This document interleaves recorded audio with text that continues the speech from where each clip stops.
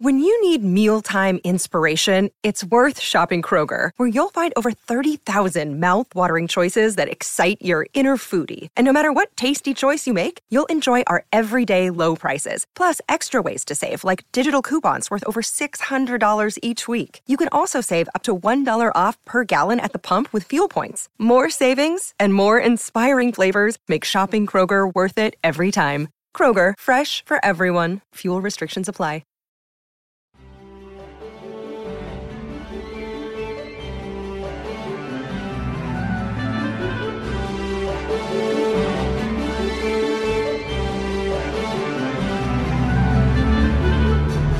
Welcome to Final Fantasy Weekly. I'm Drew Kreisman. And I'm Ira Kreisman. And on this episode, we continue our conversation of Final Fantasy Tactics. When last we left our heroes, we were sort of wandering about the countryside of Ivalice in a way that you almost certainly wouldn't do when actually experiencing the story of this game. We're running through a series of side quests and largely optional missions that are still really interesting and we find worth talking about, but we didn't want to end on them. As we said last episode, we want to make sure that as we get to the end game now, we can go through it sort of beat for beat in a linear way right up until the end of the story. And so while you would probably do a lot of these things at various different times, and us doing them here is odd for pacing, and I know that, and this blows my mind that there are people in the Discord and stuff who are listening to this and getting the story of Final Fantasy Tactics for the first time from this podcast. Yeesh. I hope we're doing it justice, because my goodness. Right? There's a lot here, right? Yeah. And we certainly haven't been able to cover it all. But, you know, so this is a bunch of things that we're consolidating here and putting together so that when we can get back to the main story quest, if this were an MMO, it can be much more straightforward. As straightforward as it can be, because there's a lot going on in this story. Last time, we met Cloud from a different dimension and Aerith and ran through that whole strange story. And Cloud became the most recent in a series of companions from across dimensions and from this one, an ever-growing cast of light warriors, though they're never called that in this game, joining the cause, right? One of whom was a person named Beowulf, who, yes, has the same name as the great legend and may or may not be related to or an alternate version of. And also the, at first, dragon, and then after, we saved her, woman, Beowulf's love, Rhys. And having met them, they had unveiled a bit of their story to us, and we'd gone through that, but there was a bit left to get into with these two. And so we pick up there. So it's worth noting that Beowulf's class is Templar. And remember, we're at odds with most of the Templar order, right? Right. And so we get a scene between Rhys and Beowulf, and she says, "You have forfeited so much. Even now you bear the heretic's brand." And Beowulf is like, "Nah, that's not your fault. It's got nothing to do with you. It's that Celebrant Bremont, who's the villain here," and I'm paraphrasing, right? And so they're having a nice moment here. Beowulf goes to do something, and when the camera pans with him, suddenly there's a scream from off camera, and Rhys is being kidnapped. There's a man here in full Templar uniform, and Beowulf recognizes him as Sir Aliste. Aliste says, "We meet again, Beowulf. I know not how you managed to free Rhys of her curse, but Celebrant Bremont bids me extend his deepest gratitude." So apparently now that Rhys is no longer a dragon, Celebrant Bremont is interested in her again. So Aliste explains that, don't worry about Rhys. She's just sleeping. When she wakes up, she'll be safely within the keep at Lionel Castle, where Celebrant Bremont awaits her. So that's weird and creepy. Yeah. The hell? So Beowulf, again, knows Sir Aliste, and he says, "Sir Aliste, wait, what has become of you? You were once my ally and hers. Why now this?" Aliste says, "Have you no knowledge of the bounty on your head? 'Tis sum enough to make a man forget allegiance. Add Bremont's reward to that, and you've won enough to make a man forsake it altogether. So apparently money can sway people from their convictions. I was going to say, we've seen a lot of people not living by their professed convictions in this game, whether it be church people making fun of other people for believing in scripture, or, you know, people undercutting different causes and all the backstabbing that's going on here. But other than that one company, the Bart Trading Company, which was built into their premise, I think it was the first like just uber capitalist we've found. And it's just like, I don't know, whatever, honor or oaths or whatever, money, dollar bills, you know, cash rules everything around me. So Elise says Reese will be fine until you show up. And then he, like many of our villains so far, teleports away. So Ramza and Beowulf go to Lionel Castle, and Ramza, showing some insight, says, "The gate stands open. I've not seen a trap so plain." It's a little too trap. So Elise shows up, and the guards rush in, and our guys fight. Beowulf says, "Lay aside your sword. I've no wish to fight you." And Elise chooses to question his skill. "Have you lost your edge all these years of chasing after that girl?" It's with these misogynists, man. So when Beowulf finally strikes down Elise admits, "Mayhap your edge is not lost after all." So Beowulf, again, you know, this was a former friend, a former colleague, and he's kind of upset. And Elise says, "Dwell not on this, Beowulf. My days were already at an end. Even the noble Sir Elise cannot best malady." There's that malady again. At least he seems to actually have been sick, and so maybe that's part of the reason why he was forsaking everything and just living his last days in hedonism, which... Right. Well, and so what he says... Yeah, so what he says here is, "I did not die in a sickbed, succumb to weakness and infirmity." What are you doing here? Go and save Reese. She awaits you within. Take her and your freedom. I die now, fulfilled. Farewell, Beowulf, my lord. And so it seems to have been sort of like a con. Like he wasn't trying to, he was trying to convince Beowulf that he really did hold, really was trying to goad him into this, right?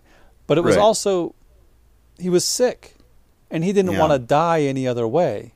Right, rather by the hand of a great warrior. Yeah, so I'm not sure how much of this is meant to be, you know, he was mad at Beowulf, or he really was just following orders, or it was just about taking the money, or if he just saw it as an opportunity to have one last fight against the best warrior he knew. It's kind of murky, it's kind of up in the air. I'm sure if you read an Ultimania guide, or if you plumb the depths of the wiki, it's more clear. But I kind of like it being a little bit ambiguous. I kind of like Beowulf not quite sure what's going on here. But I also like that Elise says, "Go and get her." So Celebrant Bremont, maybe I'm saying his name wrong. I'm just happy you had to do one of the names this time. So he's got Reese, and he's jealous, right? He wanted Reese. Reese chose Beowulf because, of course, like we mentioned last time, very Brad Pitt looking. And our heroes come in. Beowulf declares, "Bremont, I come for Reese. I shall have her relinquished at once."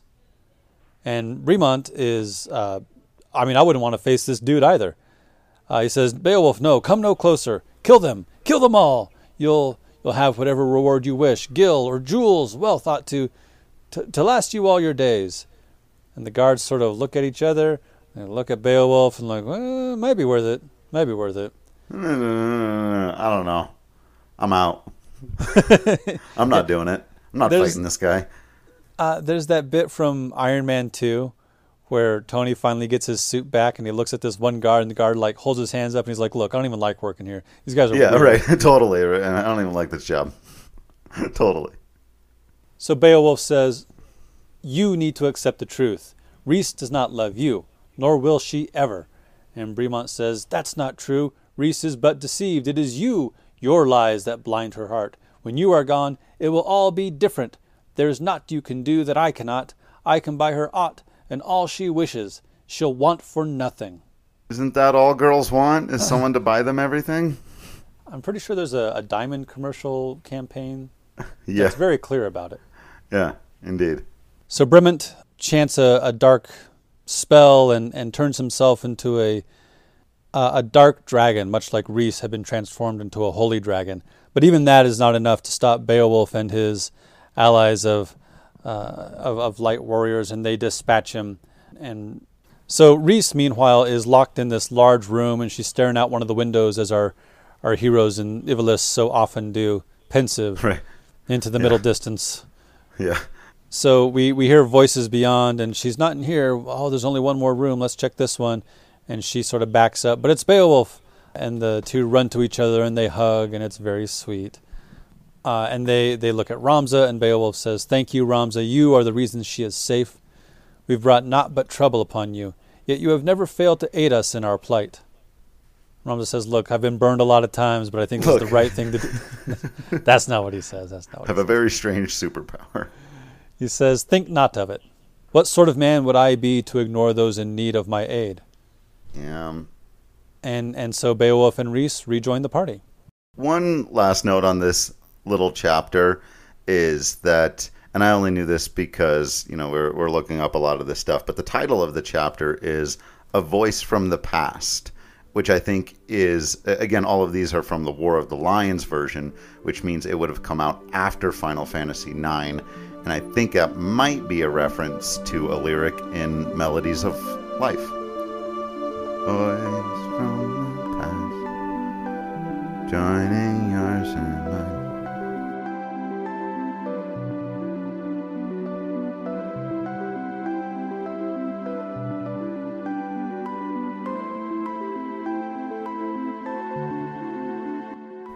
And speaking of references to and nods to other Final Fantasy games, the next side quest mission that we're going to discuss is titled Gift of the Magi. So that's fun. And this is a fun one. We were talking last time about the Worker 8, Construction 8 scene, and some of these being, more humorous, and Mustadio and Ramza kind of messing around with each other and not having a lot of levity in this story. And here's another one where we can confidently say this is just a nice scene. So Mustadio and Ramza walk into a bar. Hey. And you can see off in one corner, Agreus is sitting by herself, and Mustadio sort of fidgets a bit, a little hemming and hawing, and Ramza says, "Well, are you going to give it to her or not?" And Mustadio's like, "What? Give her to whom? I've no idea what you..." Certainly, sir. I've no idea. Love it. So Ramza says, "Mustadio, come on, bruh. You can do it." And Mustadio says, all right. So he approaches Agreus, and he stands at her table. He says, "Agreus, I hope now is not a bad time." And she looks at him and says, "What? Something wrong?" No, it's just here. And he hands her a little box wrapped in paper. And he got her a present. It's a present. Agreus is like, "What is this? What's going on?" And he said, "Well, I heard today was your birthday, so And she takes the box and she goes, "Oh yeah, it is my birthday, isn't it? I'd almost forgotten." I love that so much. I love it because it's on the one hand, it shows that she obviously didn't care that much that it was her birthday, but now that she's realized and somebody has done something nice for her, she's kind of immediately into it. So she says, "Who told you? Was it Lavian? Was it Alicia?" So Lavian and Alicia get a little Yay. shout out here. That's nice. Hey, they've been around. They've been through a lot. Yeah, they have. And Mustadio doesn't give it up either. He doesn't say who told. He just says, "Well, I wanted to give you this. It isn't much." And Agreus says, "May I open it?" And it's like, "Yeah, Agreus, it's a present for you. That's kind of the point." Mustadio doesn't say any of that. It's like, "Yes, of course. Of course you can open it." So she opens it and she takes out the gift and she says, "Lip rouge?" Which I guess is lipstick, right? It's Sure, makeup yeah. for one's lips. Yeah. And Mustadio says, yeah, you're always busy fighting, and, well, I know you've probably small time for such womanly things, but I thought mayhap you might like to have that. I love that he recognizes that this isn't normally the kind of thing that she would do, or like something he's seen her care about before, that he goes, even call it like womanly things. He says, you don't normally do that stuff, and because you're kicking ass, and like, that's awesome, but I just thought maybe you might like something. And it's just, this is so cute. It is cute, and it has potential to be kind of weird and creepy, like he's trying to foist traditional femininity on her when she doesn't want it, but that's not really what this is, because she replies, I've small time, yes, but I chose this life for myself.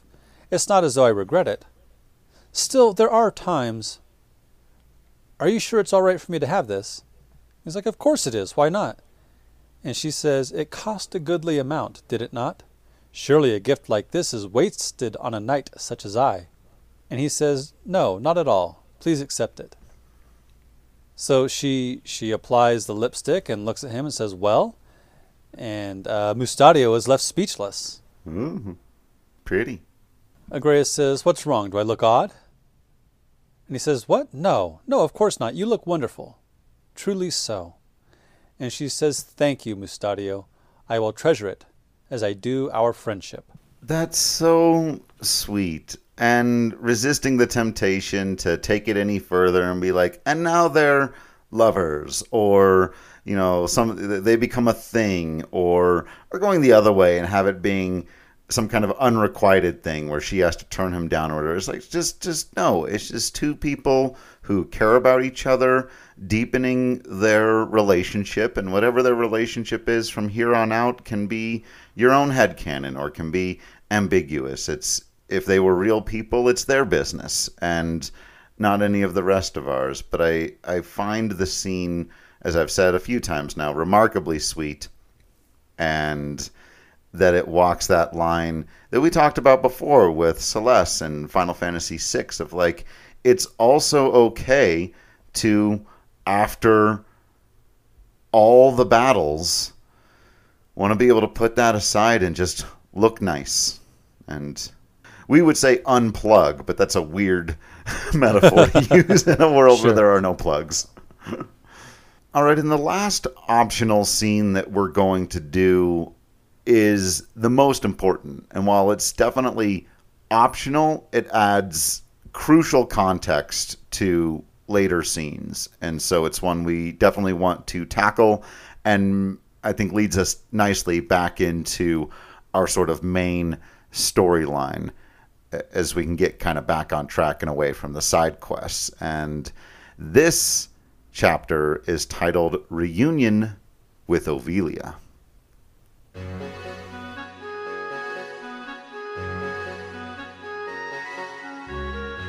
So Ovelia is out at that ruined chapel again. She spends a lot of time out there, away from her throne, I guess.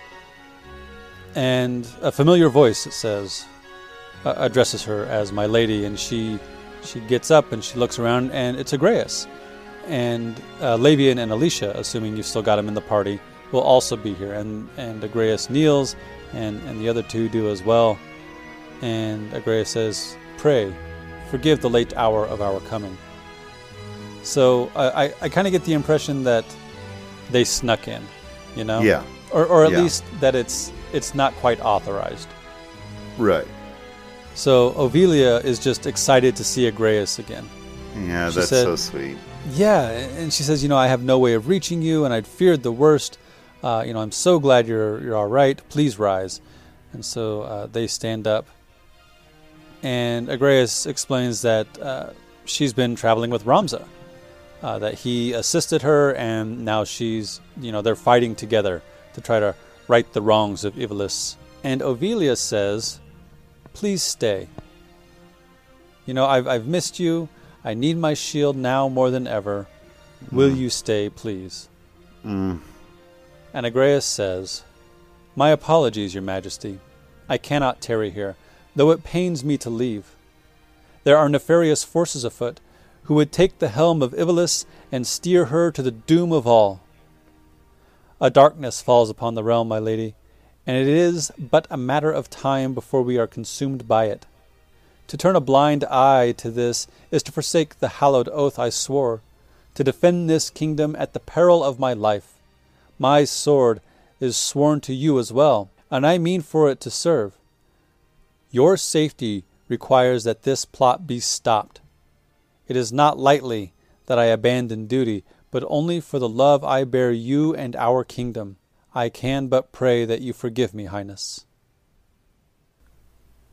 Damn.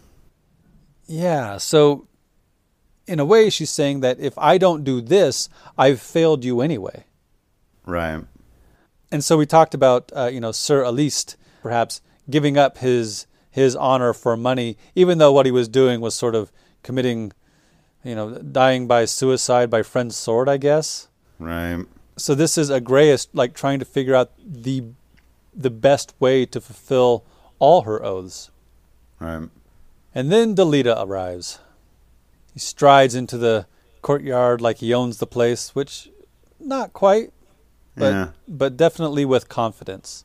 And he says, "You're fond of this place, aren't you, Ovilia?" And it's like, "Yeah, she's devout, dude. You've seen her here several times." Yeah.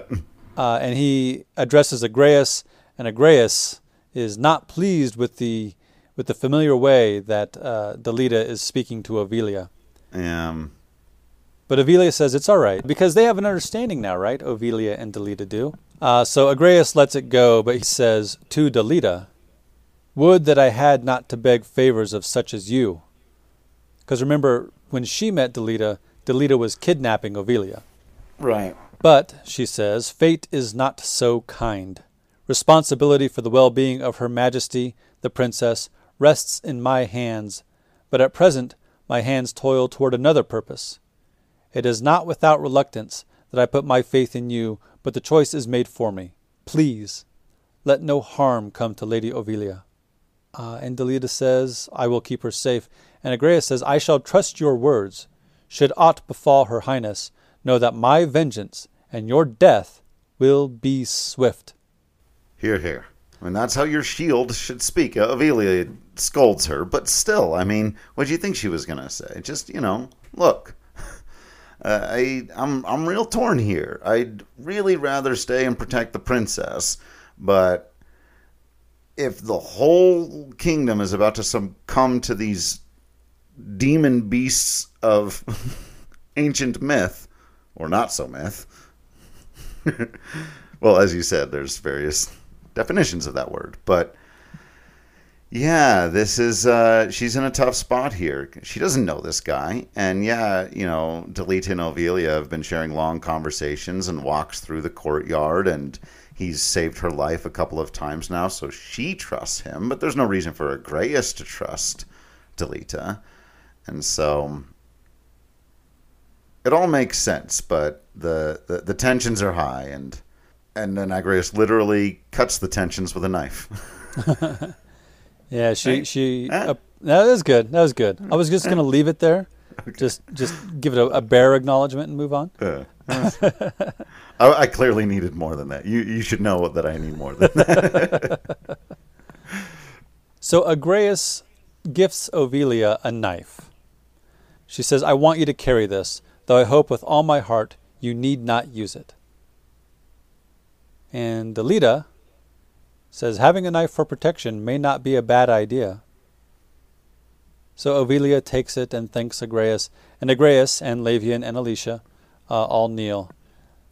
And Agreus says, "And now I must take my leave." And Ovilia, being the pious sort, "Father, watch over you." Yeah. May the force be with you. May the power protect you. So on and so forth. And also with you. And Agreus makes a promise, which we all know in epic fantasy literature is a terrible idea. She says, "I promise this. When all is done, I shall return to you. Until such time, pray be safe." So, getting back to the story at large, we actually pick up in the exact same place we were just talking about, but at a different time probably a little bit earlier, again giving us context for the development of the relationship between Delita and Ovilia. They're out in the courtyard in Zeltenia having a conversation. So Delita is thinking about his sister Titra, and he hears an odd noise. And so he goes out to the little courtyard area, and he sees Ovilia trying to do that thing with the blade of grass. Yeah. It's nice that this comes up again. I love it. Keeps coming back, yeah. It's also a common thread, as I was talking about before. It's something shared by the young rebels, all the people who were like 22 or younger, you know, who didn't really experience the last war. They grew up at the same time. A lot of them grew up together. It's Alma, Ramza, Titra, Delita, Ovilia, people of that age, right? And I love that it's something that they all do. So he says, you know that trick too, making a whistle of a blade of grass. He walks over to, I guess it's a tree, so maybe they're leaves. Anyway, it doesn't matter that much, but he plucks one for himself. And Ovilia says, a friend taught me, referring to Alma, when I was living at the monastery. I can never seem to make it work, though. And so he shows her. He's like, here, like this. And he does it, and it's a more protracted whistling sound. And she tries again, and it's real short. And he shows her again, and she tries again. And then she gets it, and she's excited. Yeah. And it's the wisdom of Barbaneth Baelv. Remember the cutscene we played however many episodes ago? It's Delita says, do you remember, Ramza? It was your father who taught us how to do this. And so, yeah, it's also the generational passing down of traditions as well. So good. So Ovilia notices a pendant that Delita is wearing. And as we all know, in fantasy epic stories, pendants are potent. Mm-hmm. And she asks about it, and he says, I keep it as a remembrance of my sister Titra. She was caught up in the fighting and died. And I'm kind of surprised Ovilia didn't already know that. I guess maybe how would she, but I don't know, it feels very big to me. And so that, you know, everybody in the War of the Lions wouldn't know about this tragedy that befell Barbaneth Baelv's ward. I don't know. I get it, like, most people aren't going to care because it's just one more dead commoner, but either way, the fact that she didn't know is kind of a surprise to me. But Delita says, she died for the nobility's convenience. They used her and cast her away, and for that I cannot forgive them. Yeah, me neither. I shall not let them deal to you the same fate they dealt to her. I will protect you from aught and all who would use you. Which, compared to what we just heard from Agreus, you know, it's very similar, right? They want to protect her. Yeah. And I also love that hashtag not another Titra has basically become the mantra of both Delita and Ramza since it happened. They both keep returning to this. Not again. Not that again. So then we finally get back to Ramza, who, if you will recall, was on his way to meet up with Delita at Zeltenia Castle to try to gain more information on what's going on behind the scenes of the War of the Lions. And after a very long journey and a whole bunch of side quests in our version of this, he has reached Zeltenia Castle and has decided first to go to church.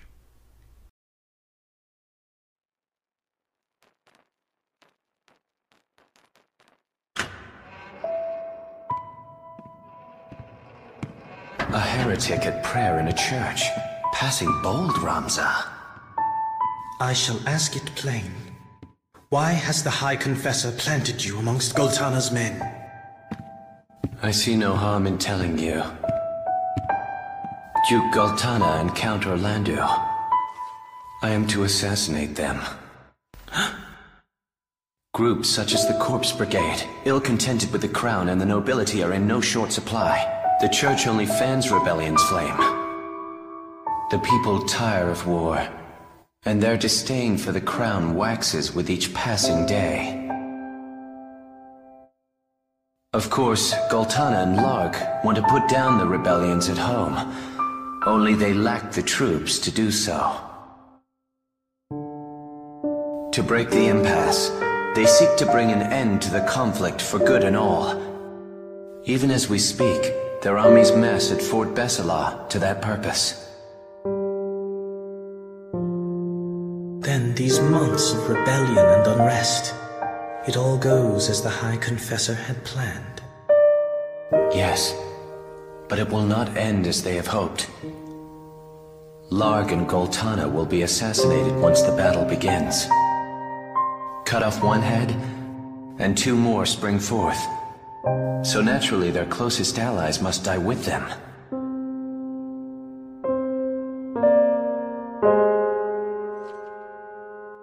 Count Orlando of the Order of the Southern Sky, Zalbag of the Northern,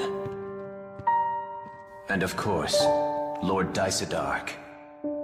With their leaders gone, the fighting will cease, and they will have no choice but to embrace the peace we offer. A peace? Or surrender on the Church's terms? The people will proffer to the Church the role of mediator with hands upraised. What's more, the Church will have the Zodiac Braves.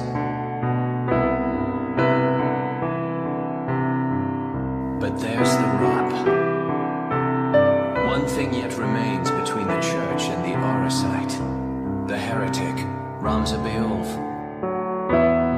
Is that it? You've come to fetch the Auracite for your masters? I am no hound heeling at the Church's skirts. I answer to no one but myself. Meaning what? Meaning I would not think twice of killing you, Ramza, should the hour come. But not this day. Though our methods be different, our goals are not. As long as they remain so, you are no enemy of mine. Delita. Let us fight this together.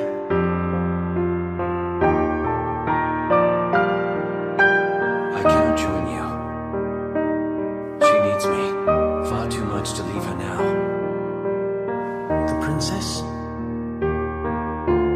Prince or princess, the Church cares not. It craves only power. A puppet state, with the High Confessor at its strings. This is their grand plan for Ivalice. And you? Do you not use Ovelia to fulfill your own ambitions? I cannot say. I am sure only of this.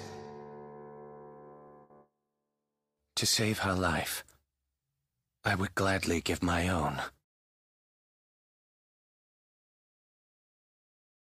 So I like that Ramza is in a church, right? He's been branded a heretic, but he's in a church. I'm not sure he shows as much piety as Ovelia does, but it's nice that he continues to believe despite all the horribly negative things about the church, right? Because sometimes we talk about, well, is Final Fantasy anti-religion? I don't think it is, and I've said that before. And I think this goes to show that there is a piety outside of the politics of a megachurch. Yeah, exactly. I think the same way it's not fair to say that Final Fantasy is anti-industry or that Hayao Miyazaki is anti-industry. These are just warnings against the potential corruption of or further exploitation of certain systems and ideas. And certainly religion and deeply rooted faith is something that, when corrupted, has a great deal of potential for damage. And so, like you said, it's not that, though we've also talked about how this game also makes an argument in favor of why atheism or non-belief are also legitimate and valid viewpoints. That doesn't mean that it's reaching the conclusion that all religion or all pious people or all believers are silly or ridiculous or bad or any of these other value terms that we might try to put on them, right? I also think it's absolutely fascinating here that for the amount of scheming and things going on behind the scenes that has happened in this story, how much Delita just comes out and starts saying stuff. Just, I'm going to assassinate these people. I've got no problem killing you if I have to. Like, this is almost, and I'm not, we're going to have a long conversation at the end. I know we keep alluding to some stuff, but honestly, it's going to be complicated even when we get there. But this is the monologue, right? This is I'm telling you my master plan. I'm literally just giving it to you. And it's fascinating because they have this sort of mutual respect, but things have always been terrible between them since the teacher thing. And he says, I would straight up murder you, man, but we have the same goals, so I'm not going to, because I'm being incredibly pragmatic right now. And I hope you'll recognize that. And so, man, that's a great scene. Though it's a little frustrating that the sound mixing is so bad in the War of the Lions version, and it's hard to hear some of what they're saying over the piano music. Just one of 1,000 reasons why this game needs to be remastered and re-released. So, now we basically have the setup, right? For the end game. Now we know more. I mean, there's obviously more to be revealed, clearly, but now at least Ramza feels like, okay, these are the factions, these are the goals, and I need to stake out what I intend to do here. One of the things, of course, is continuing to be on the run because he's a heretic and people are going to show up. Yep. Everyone's trying to arrest this dude. Right. In addition to the fact that he's still basically just trying to save his sister. That's goal number one. But it's like that line in The West Wing. If I get murdered for being a heretic, then it really doesn't matter what my goal number 2 is, does it? Exactly. So he's got to keep himself alive, and then he's got to rescue his sister. And it was bold of him to try to sneak into the city and talk to his friend, and he is, of course, found out. And so we hear from outside the church, I address the heretic Ramza Be'lv. You are besieged. You will surrender yourself at once. Oh, that asshole. Ramza. This guy again. It's the confessor. My sister kicked his ass a while ago. There's a whole... Yeah. You can't let it go. Yeah. Fragile men.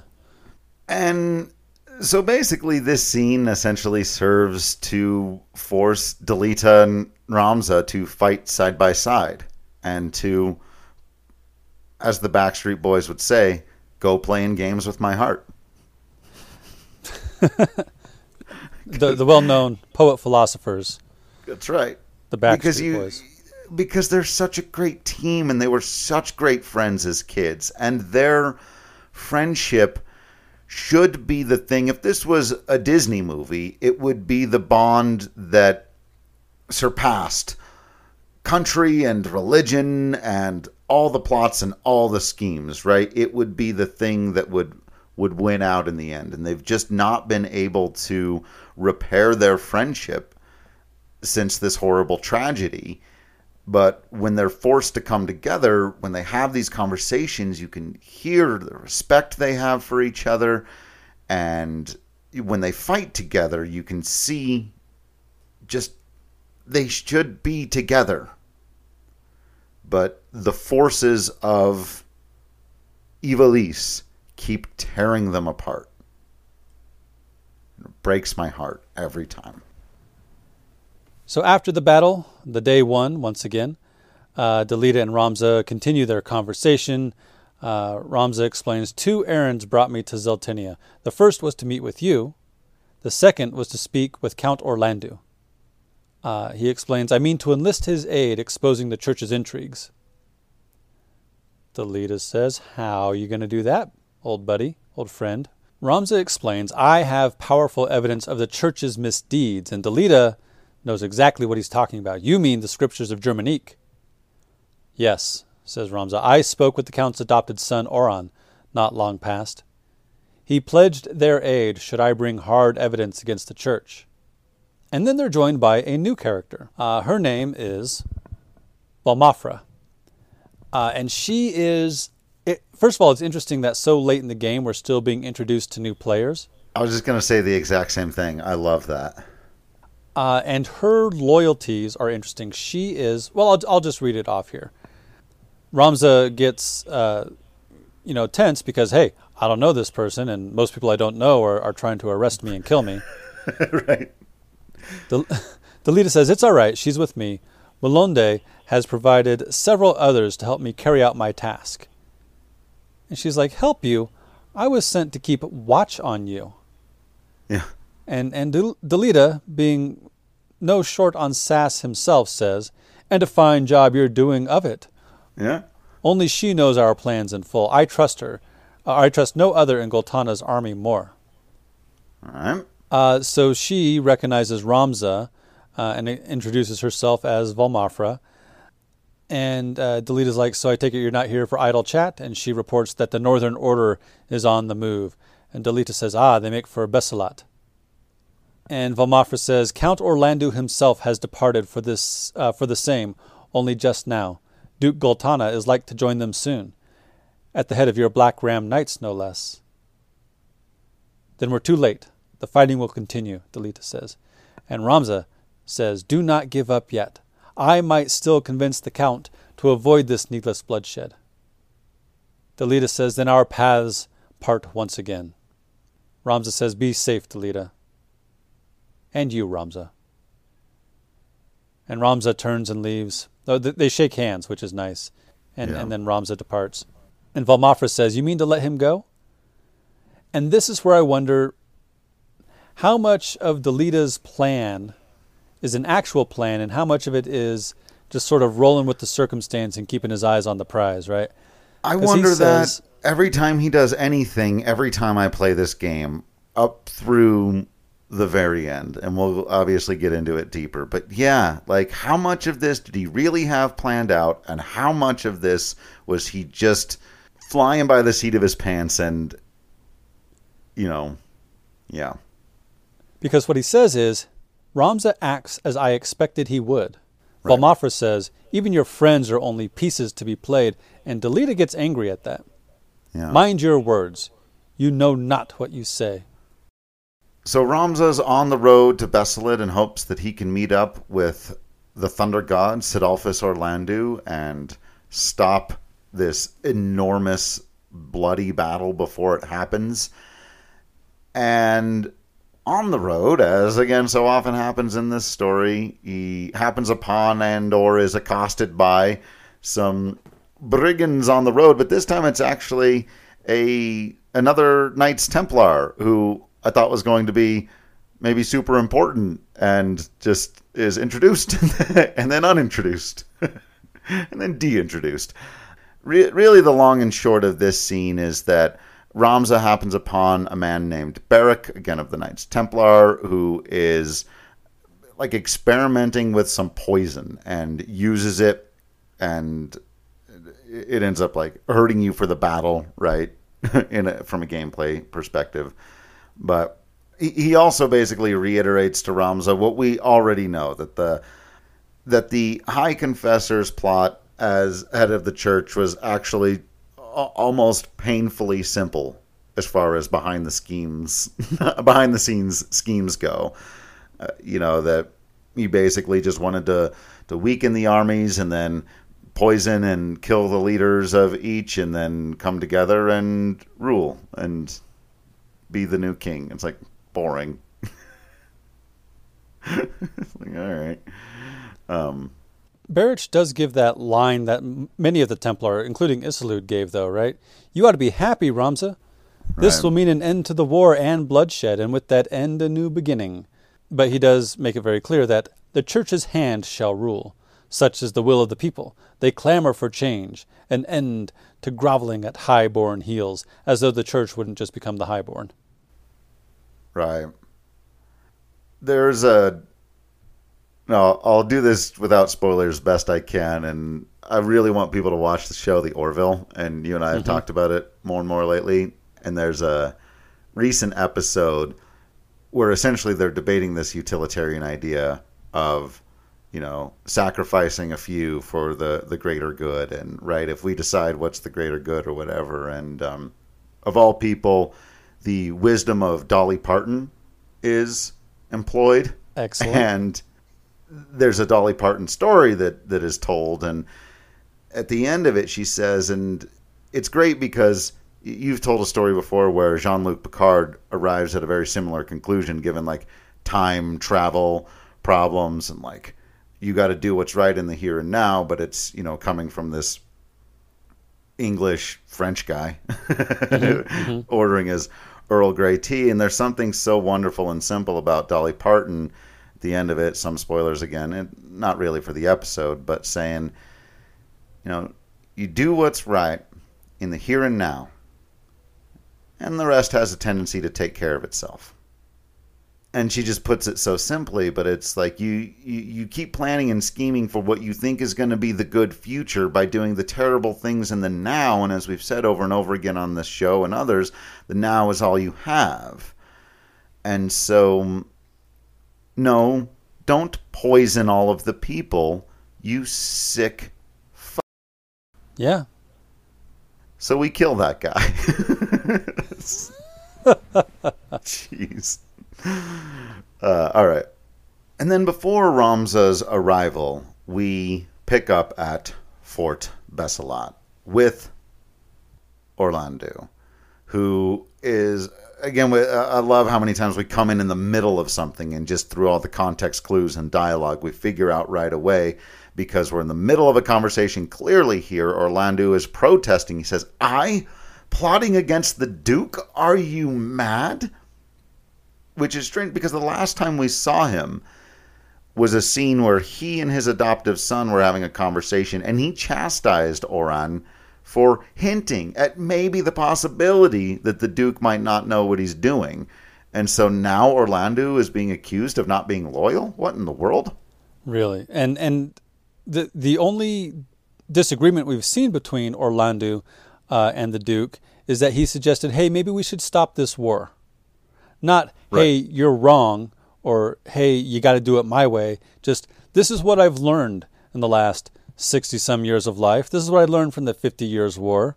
And here's why I think we ought to do it this way instead. And he was brushed back, and he's still loyal to this guy. But Sid's having a back and forth with this knight, and Goltana enters the room, and everyone kneels, and Goltana says, I am gravely disappointed in you, Sid.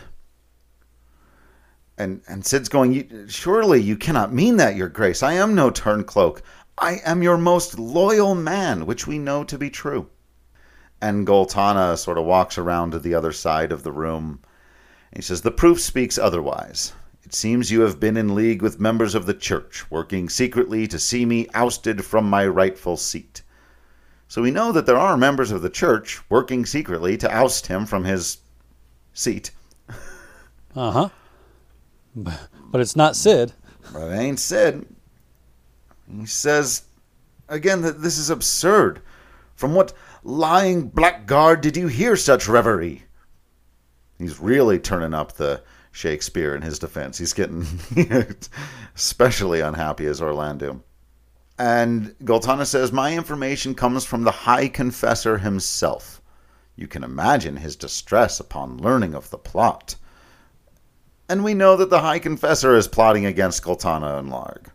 So now this is all twisted up, and we're just sitting here. This is, you were talking about dramatic irony last episode. You're screaming at the television at this point, like, no! All of this is wrong, but some of it is also right. So they're fighting. There's a lot of back and forth, but essentially it's just pleading and I don't believe you, but believe me, but I don't believe you. And after all of that, they just arrest Orlando and take him away. And then Delita enters the room, along with Valmafra. Sounds like a Godzilla monster. Yeah, you said Valmafra, yeah. And, says, you summoned your grace? And Goltana says, I want you to maintain your contact with Malande.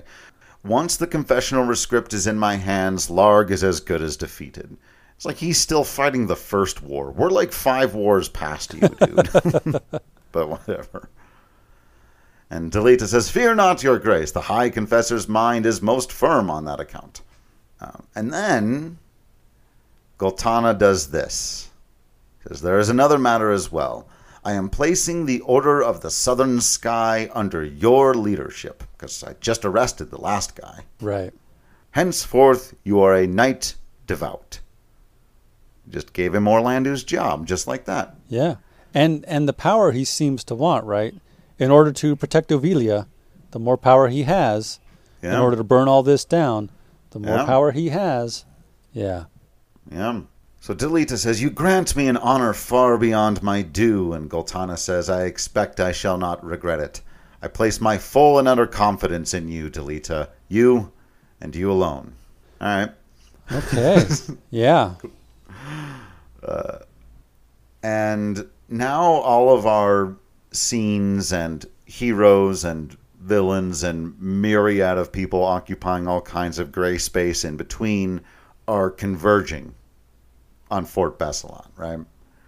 So Ramza is arriving on the scene and is sort of met by the outermost guards, right, out at the gates, and starts to plead with them, saying, we're not of the Northern Sky. We're not here to fight. We're not here about the war. We come under a banner of a white flag, and we are here to talk to Count Orlando, who he did not know just got arrested for being a traitor. Right.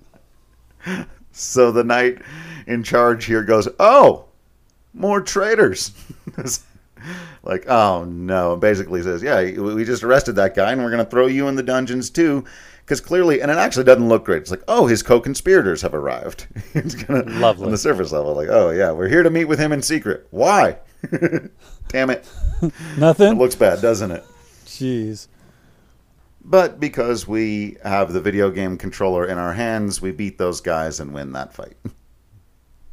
And Ramza can continue to try to move toward now rescuing. He thought he was just coming here to talk to Orlando. Now apparently he's going to have to go rescue the guy. And I think he still thinks he can stop this fight. Yeah. Which, good on him. Right. There was poison. There's going to be a big fight. Both armies are going to be decimated, and the church is going to take control. And Ramza is going to make sure that doesn't happen, right? Right. Right, Drew? Right. Oh, man. That's what's going to happen. Here we go. So the next scene we pick up where Dice Darg and Zalbog of House Beowulf are preparing for, or were preparing for, this big battle. But the plot that we learned of from Barrich and the poison is unfolding before our very eyes, and we just see a bunch of people lying about the place, dead and or dying of this poison. So Dice Darg says to his younger but middle brother Zalbog, "They have befouled the air, a poison extracted from moss fungus spores." Falls for a moment, and Zalbog's, "Lord brother," and they're kind of hanging on here, and Dice Darg says, "I will be well, I will be well. I worry only for the Duke. Where is he?" And Zalbog essentially says, "I don't know, I haven't been able to find him." And then they hear his voice from off in the distance. He says, "Zalbog, Dice Darg, I am here." They rush to, so they find Larg just huddled in a corner against like a wall, coughing up blood. And they run to his side, and Zalbog is, just beside himself. "Excellency, are you harmed? Someone, summon an apothecary at once." And Dice Darg says, "Do you feel well, Excellency?" And Larg says, "My head, it is as though it were split in twain. But I do not think it's serious. I just need some time." And then Dice Darg says, "Most unfortunate." Ooh, here we go. And Larg says, "What?" And then, in about 2 seconds, Dice Darg unsheathes a dagger and stabs Larg right in the chest. And Yeah. Larg and Zalbog are shocked. The rest of us, not so much. Yeah. And Zalbog protests. He says, What are you doing? What have you done? And Dystark just says, be silent, brother. And I like the detail that he just sort of pushes the blade in a little deeper.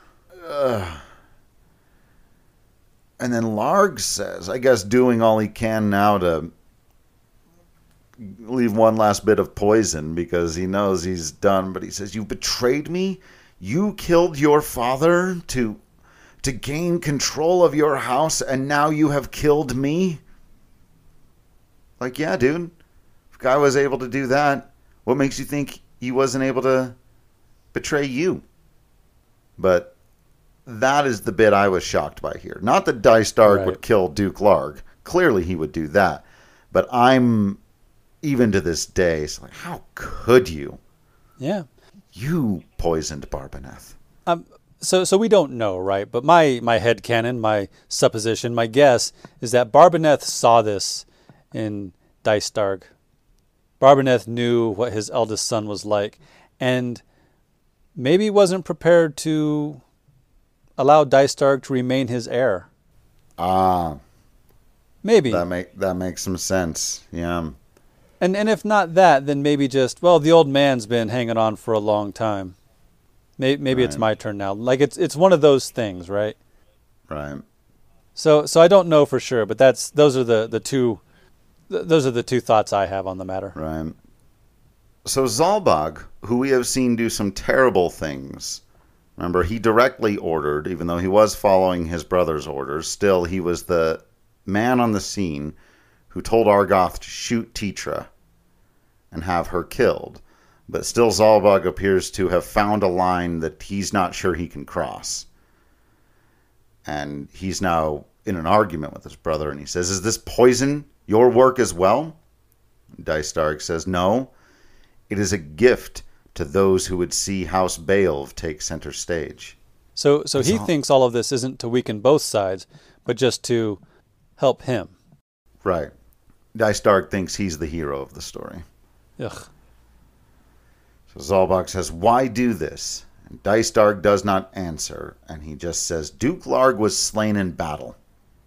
It is now left to House Beowulf to carry out his wishes. Zalbog says, you go too far. And Dystark is no longer arguing with his brother, he's just giving orders. He says, this dagger, place it among the corpses. They were assassins, sent by the Southern Order. You understand me, yes? And then Dystark collapses. That's it for this episode. Thanks for listening, and thank you to everyone who's reached out to us. Feel free to let us know what we missed, got wrong, or should have mentioned by hitting us up on Twitter at FFWeeklyPod, or you can leave a comment right here on the Patreon page. Thank you all for being patrons, and for more Final Fantasy content, also a whole bunch of other video game content, and coming very, very soon, a whole Lord of the Rings series of podcasts on the original movies, and then hopefully soon the television show. Make sure to check out patreon.com/DC Productions.